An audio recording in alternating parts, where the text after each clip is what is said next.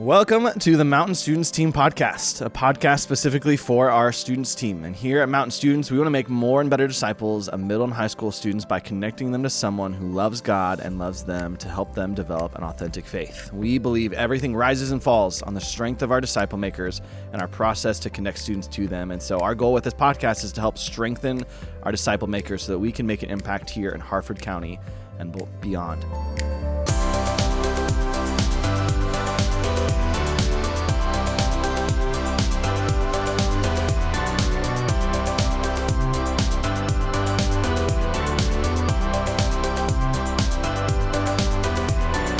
My name is Sean. I'm our lead students pastor, and joining me today for our very first episode is Chase Boyer, our students content director. Is this mic on? Can you hear me?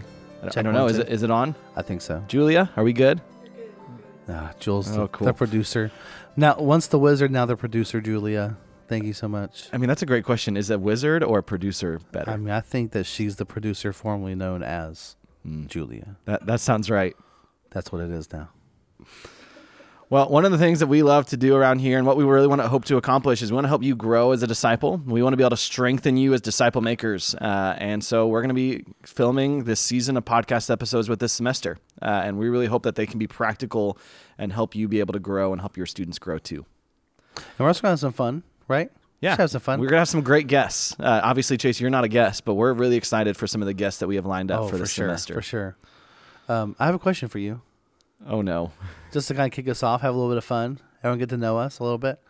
So here's a question that I thought of. I do this thing with Ellie Kacharis whenever she comes back in town. I think of a question to ask her that's just like deeply profound and see what she says. So shout out to Ellie Kacharis for helping me think through this question. Would you rather? Okay, so would you rather question. I was going to say, just remember, this is going on the interwebs. Yes. Okay. So would you rather live in the pouch of a giant kangaroo, or would you rather have your own personal Joey that lives in the pouch on your belly? Can I train this Joey to do things? Sure. And is this also Joey from Friends? No. You know what a Joey is, right? I mean, it's a baby kangaroo, but it can also be the person from Friends. I mean, there's humans named Joey. Yeah, but why would you make that connection? It doesn't make any sense. I mean, when would you rather questions, I'm going to poke and prod and stretch it out and be able to know where the boundaries are. So keep going. With this, I mean, I'm going to train my Joey to do things for me. So I'm going to have a pouch of my own. That's interesting. What would you pick? I've asked this question a lot of times to people, and no one has had that logic. So you are a unique person, Sean, wholly, deeply loved by Jesus. I tend to choose, I've every now and then been swayed, but I tend to land on, I want to live in the pouch of a giant kangaroo. One, I want a little bit of freedom. I can get out of the pouch and go roam around, do my life. That's great. Two, can you imagine the amount of protection from harm a giant kangaroo? Like, do you know how big a kangaroo has to be for me to live inside its pouch? I mean, I've never thought about that before to this moment. It's got to be like a 15-foot tall kangaroo. That'd be amazing. So, I don't know. Just throwing that out there. There it is. I mean, does this kangaroo also jump really far? Like, could you get places quicker? I feel like it's like, it should be proportional. So, like, whatever, like, a normal kangaroo jumps, like, multiply that to its size. Like, that should be how high it jumps. I mean, so you could probably get places quicker. You wouldn't even have to get into a car. Yeah. Although, there's probably going to be some casualties. Right? Like, if a kangaroo is, like, hopping around, just very nonchalant, aimless, someone's going to get crushed.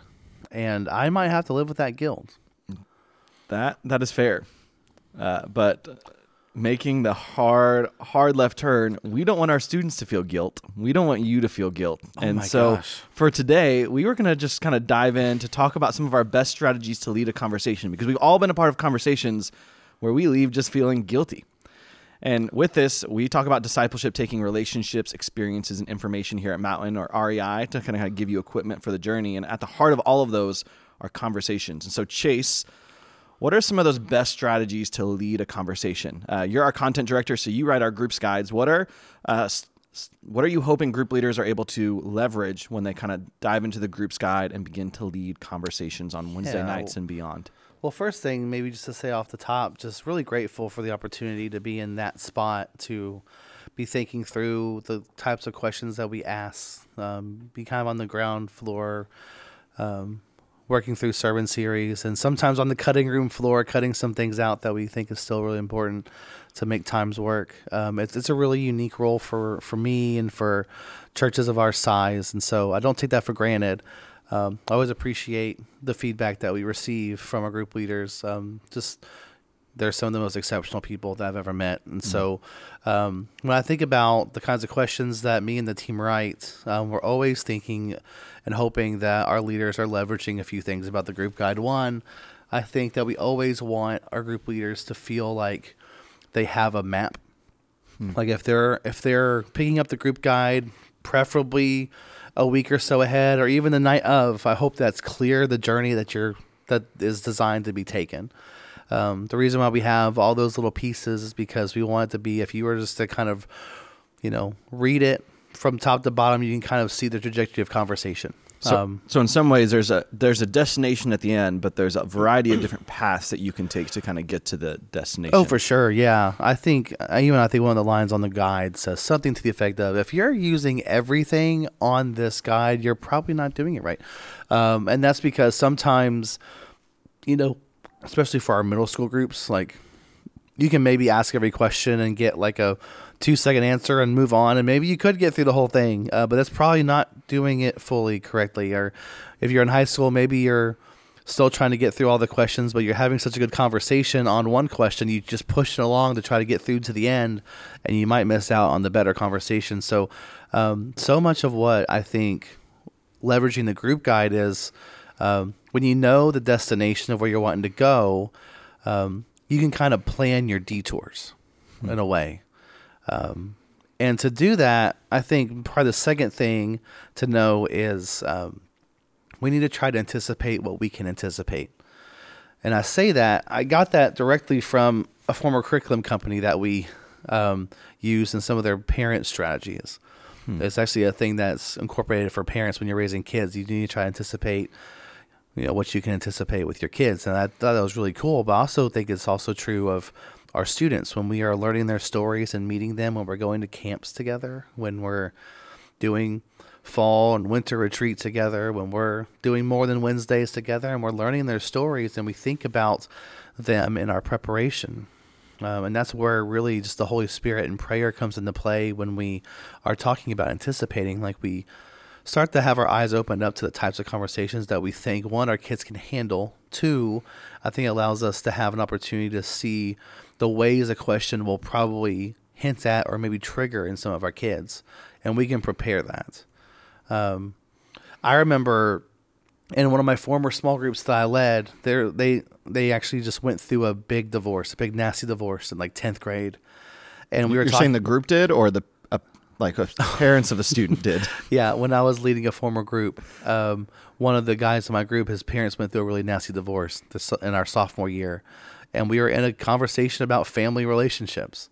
And like, if you think about just, if you're a group leader going into a group and you're going to talk about family, like it's one thing you might think is like, okay, well, like talking about family is good, but like, I want to get into like the deeper scripture, the richness of like what family is. Maybe when you talk about the Shema or whatever you want to do, like maybe you want to talk about those things.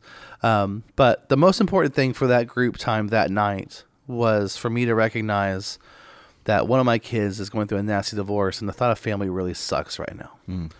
And I approached him beforehand. I said, hey, we're going to talk about family stuff tonight. And if you want to share about what's going on with your family, I just want to let you know you're welcome to do that. So in some ways, you helped cue him to the conversation, and you knew, hey, we're going to be talking about something that's probably going to evoke some strong emotion. So let me kind of get a pulse and see where he's at so that he can be prepared for the conversation. At the same time, also maybe allow him to share a bit of a story, which is in some places like part of his healing story, or just being able to talk about it helps normalize some of that too. And we all know as group leaders, when a student opens up a deep wound, like that's when that's when the richness of the group starts to develop. And for us, it happened then. And that's not like a yay chase moment. That's just the Holy Spirit leading me to try to anticipate what I can anticipate. We did not get through that group guide at all. I don't remember anything else about that night except for, he was able to share. And that was a really beautiful thing. So you're giving permission to group leaders if there is some context in their group, not every week at all, but like if there's context in your group and your group's in some ways demanding something different of you than the group's guide, on occasion, you can kind of set that aside and just be there with your students. Oh, for sure. Yeah.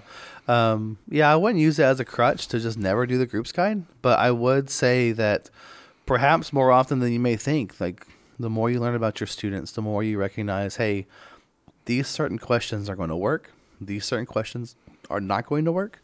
And that's okay. Like there's a plethora of questions targeted to do different things because each question kind of has a different design for it. That's really the hope and the aim for the group guides, is to give you some tools and leverage. One, to give you the map, but also to allow you the opportunity to really smooth out the rough edges, if you will. You can't write a group guide for 500 people to really go through. You as a group leader have to start to shape that a little bit on your own as you learn your students. Mm.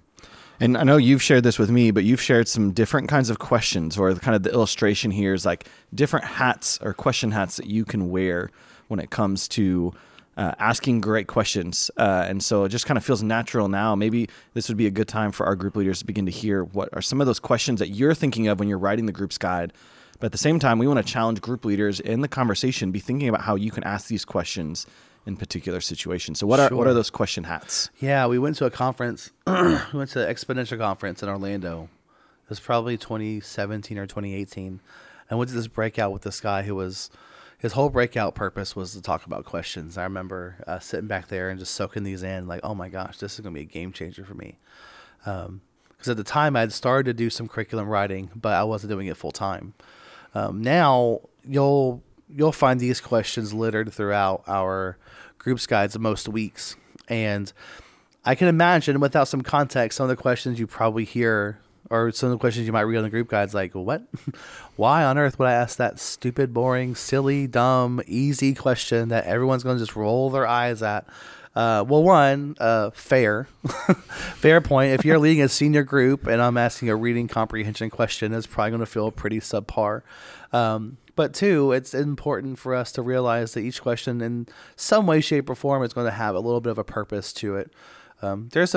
Before I get into the hats, maybe I can say one thing about that. One thing that I want to say is sometimes, especially for our younger ones, especially for the ones who aren't reading scripture on their own often or at all, some of those reading comprehension questions are really important. You'll see in your groups, guys, there's a section most weeks called Scripture Discussion, where we're reading the scripture that was preached about, probably in some either in its context or in a slightly broader context, and some questions being asked to kind of to prompt them and kind of cue them to important sections and concepts about the passage. And that's really designed, hopefully, to help them to see and experience the richness of Scripture. But two, it's also usually designed to set up the second conversation and the application, because we do want these things to be. We do want these conversations to be based around Scripture. So I just want to point that out. So there are these hats, Sean. You mentioned hats. I like wearing hats. What's your favorite kind of hat? See, I'm not a big hat guy. Ashlyn doesn't love it when I wear hats, and so that's kind of discouraged me. So I'm probably more of like a basic trucker hat type person. I can see you doing a cowboy hat. I've never worn a cowboy hat in my life. Julia, I'm just saying, if I look at Sean and I really think about it, big belt buckle. Could I pull one off? He does kind of look like a cowboy. Big belt buckle. Ooh, and cowboy boots. And cowboy boots. I don't like having anything in the way of flannel, grabbing, tying my shoes. So I don't think I'd like a big belt buckle. And he has a whip in his hand. That he No. I don't want him to hurt me with the whip. But he does have a 6-shooter cap gun. That's what he has. I did have a cap gun growing up in middle school. Don't you love the smell of the cap gun when you shoot them? It smells so good. In middle school, it's a big deal. It's a big step. It was so cool. It felt so cool with cap guns. Well, anyway, I'm a big hat guy. I love baseball caps. Typically, I tried to rock a fedora 5 years ago. I quit because I'm just not cool enough for it. But there are these, when this guy was talking about his question strategies, he tied them to a certain type of hat. So I'm going to do my best. I didn't realize there was that many kinds of hats, but I think about it now. There's actually lots of hats. It is. What do you think the cowboy hat question would be called? It's not there. Anyway, the first hat to talk about is called the fisherman's hat. So when you're fishing, you think of like you got your tackle box, your fishing pole, and you're on your little boat, and you're just like throwing you're casting your line into the river. You're trying to catch something. You're trying to look for something. You're trying to help a student discover something. You're trying to help them see their point of view. So when you have your fisherman's hat on, you're thinking about questions to ask your student. You're trying to help them realize their point of view. How many times have you asked a question of your student, especially our younger ones, and they just have no idea what they think? They have no idea what they want. It's like they're trying to say the thing, but they don't have the right language for it. When you put on your fisherman's hat, you can start to kind of dig a little deeper into what they're really trying to get to. So, for instance, you can say something like, why do you believe that way? So instead of them just like saying the thing just so bluntly or nonchalantly, you can just ask like, well, why do you believe that? And what you're trying to do is there's probably a few layers to their opinion that you kind of want to strip away. So why do you believe that way? How did this experience impact you? And what you're trying to do is you're trying to fish around for their story. So this isn't like a question version of the phrase, like, tell me more. Like, Yeah, tell me more. Let me in on more of what you're thinking. Yeah, let me in more. And like, oftentimes, like, even for me, like sometimes I just need to be prompted to like share more and to share more. And then eventually I realize what it is. Oh yeah, that's why. This happens at home all the time with Amanda. Like I'll be like upset about something, or she'll be upset about something. And I'll just ask some questions.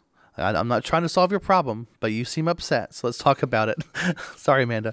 And eventually, like between us, like, kind of just talking it more and more, we eventually like that's what it is. That's your fisherman's hat. No, you're trying to help awesome. them discover their point of view and what they're trying to get to. Yeah, It's a really and- important question. Yeah, and this list of hats will also be in our show notes, so feel free to take a look at that if you're a visual person, if you're not driving. show notes? Show notes. Yeah, we're There's going gonna all be out. for show this. notes? Show notes. Who's gonna do that? I think it's our amazing producer. Oh gosh. Wink, wink. Oh no, Julia is now leaving the room. So we have the Julia, come back, Julia. So we have the fisherman's hat. What's the next hat that we kind of can wear as question askers, Chase? Oh, the second hat that you should wear is your reporter's hat. Your reporter's hat. I don't know what that hat would look like. Julia? What would a reporter's hat look like? It's like those old, like 1920s style reporter's hats with a fedora. They got like a little notepad So like stuck inside. Sherlock love Holmes, like a detective hat in some way, like with a piece of paper and a pen that they can like pull out at any point and take notes. Something like that. Basically, what you're trying to do with the reporter's hat is you're trying to help a student investigate and discover, to share a story about themselves, about their experience, or like maybe some of their exposure to a certain topic. You want to help the student gain insight by having them share something that illustrates their experience. So like, if you're asking a question, you'll want to say something like, well, where have you experienced that in the past? So it's all about getting a story from their past. It's about helping them connect the dots versus you just telling them. You're helping them discover through their own When you experience. think about this for our younger ones with middle schoolers, because they're so concrete focused, sometimes you need to ask some reporter type questions to help them connect past experiences to the one we're trying to discuss right now in the present. That's really important to help them connect the concrete to the more abstract as they're younger. So when you're in your reporter hat, you're thinking about questions like, what specifically made that person good, or what made them not so good? I remember you'll see this question often. I remember this kind of question in our group guide, something like, where have you seen the Christian life modeled really well or really poorly? And like that kind of question allows them to seek their own exposure and their own experience with the thing to bring to light some of their perspective. And so it's like at both times a challenging question because it's kind of helping students begin to put dots together, but it's also an easy question because we all have experience. Like there's not necessarily a wrong answer to that question, so to speak. Yeah. So if I were to ask if I was to ask my 8th graders something to the effect of, oh, you know what? This past week in students groups, when I just completely failed to understand a question that I wrote, which was hilarious. I wrote the question, I couldn't figure it out. So you mean there's times where you write the questions and you struggle to when I wrote these understand where it's questions going? 5 weeks ago, I read them, and I kind of prepped a couple of things, but I didn't prep that question very well. And obviously, because I sat there for like a good 2 minutes, like, why did I write this question? What is it? What am I trying to get to? essentially what I'm getting to is if I were to ask my 8th grader something to the effect of like, how do you experience the fullness of God? Which is one of the questions that we had this past week. That's a hard question for them to answer. But if I were to ask them, who in your life do you think expresses like the fullness of God? Like that all of a sudden attaches characteristics to a person that they know, and that helps them begin to think about the answer to that question for themselves. Now, granted, that the answer to that question is not, uniform. It's, there's so many different ways to experience the fullness of God, but at least it helps them understand and like get into a direction to move, to start thinking in that way. Yeah, no, that makes sense. That's your reporter's hat. Fisherman's hat, you're fishing. Reporter's hat, you're looking for a story, helping them connect insights. And so that brings us to hat number 3. Ooh, this is one of my favorite ones. You see these a lot in our group's guides. It's called the physician's hat. Wait. Doctors wear hats? No. Well, they have those little scrubby hats. Okay, yeah. When you're going into surgery or something? Yeah. I don't know. I feel like down south they probably have like hats on. I mean, I get what you're talking they probably about. Have like surgeon, some cowboy surgean hats hat? in Texas. As doctors in Texas probably have Doctor cowboy hat. You're really trying to work the cowboy hat in. I'm going to create my own group of questions by the end of this podcast. So here's the thing. If hat. you know what kind of question the cowboy hat is, you need to let us know. Yes, please. Let your students pastor know. Let Chase know, because we will add it as the 6th hat. So 3rd hat, physician's hat. Physician's hat.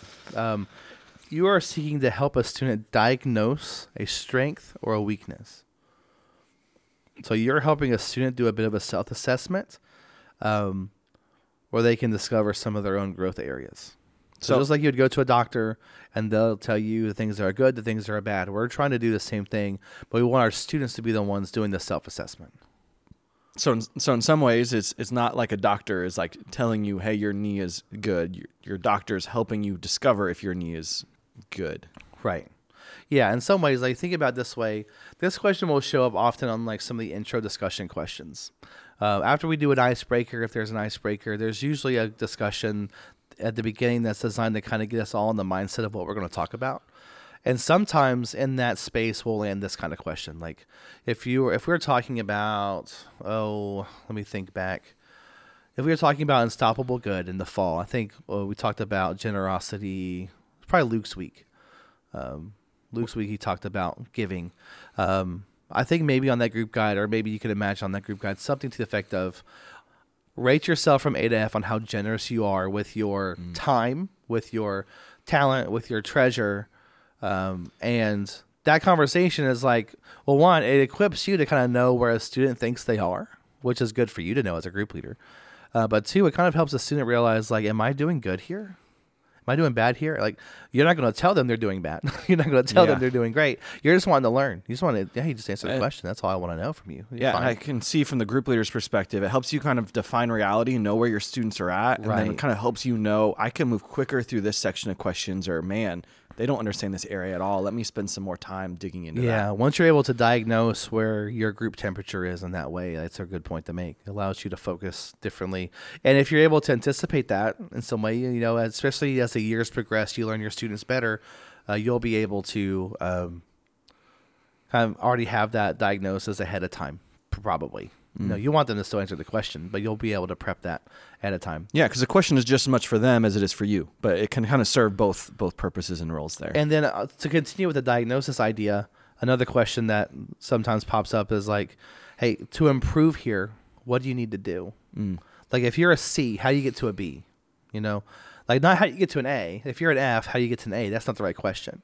It's how do you take your next step. It's not how to get to the finish line. Yeah. If you are just someone who is completely an F minus in your generosity, now how do you get, what's one step that you can take to get to like a D? So you're not asking them to go to give all their money. You're asking them, how can you take one more step to trust God and be generous in a small Or I'd maybe little consider way. asking them like, hey, so if you're going to take a step, would it be with your treasure, with your time, or your talent? That may be something that I'd consider. Like, what's one step in one of those areas? Instead of all three. And we're getting a little off topic with that, but that little diagnosis allows you as a group leader to think, like, how can I help them take that step? And gives them a practical next step, because they're not going to remember everything, but maybe they can hold on to that one next step and be able to practice that and increase their trust in God and really begin to live and develop that authentic faith. Yep. Hey, speaking of next steps, the fourth hat. The fourth hat is somewhat similar. Okay. Actually, I think we might have just answered the question a little bit. It's called your pilot's hat. Oh, nice. So And- it's like the one with so is it the one with the spinny like helicopter thing on the back that's like a kid's hat? Or are you No, talking about like Sean. what an actual pilot? It's like the actual pilot. Like Amelia Earhart. Like with the goggles? Yeah. Dude, like, Have you seen a modern day? have you... Holy cow. I don't know. When I hear pilot navigator's hat, I think of the like 1930s. Have you ever been on an 1940s. airplane? Tuskegee Airmen is what I think about. Command T, Command T pilot's hat, pilot's hat. enter, images. I mean, I will say that my hat is the white- first hat in the results. Just let it be known when you type into Google, my hat was the first Dude. one. Julia, I think that we just got worked. But I See, think I would say your everyone's hat's a thinking about captain's the- hat. You're thinking of a Yeah, captain's hat or I'm a thinking of a admiral's captain's hat, hat. but regardless, both are true. It's called a pilot's hat. With the pilot's hat, what you're trying to do is you're trying to help us to navigate their next steps. So we kind of already talked about this with the physician's hat. They kind of work a little hand in hand in that way. So for instance, if you were to make progress in this area, what would be the most significant next step you can take? What are the most significant steps you can take in the next 90 days? Maybe you want to put like a time to it. What impact do you think that'd have on your skill level? So there's been a question that I've asked before. It's like, if you were to become more generous, how might that affect your faith? Or how might that affect your spiritual life? Or how might that affect your home life? If you were to become more generous with your time, who would that impact? And, for our students, like, well, I can probably spend more time with my brother or more time with my sister. But it helps them to see, like, when I do make this decision, I can now see the effect of it later on. The pilot's hat is kind of help you navigate and see forward the path, your next steps, and how it could change things. Man, that makes a lot of sense to be able to have that direction. I think that's important for students because they're not going to make that jump on their own. You want one more? I mean, yeah, let's go to the last one. Last one. Last one, number 5. Last one.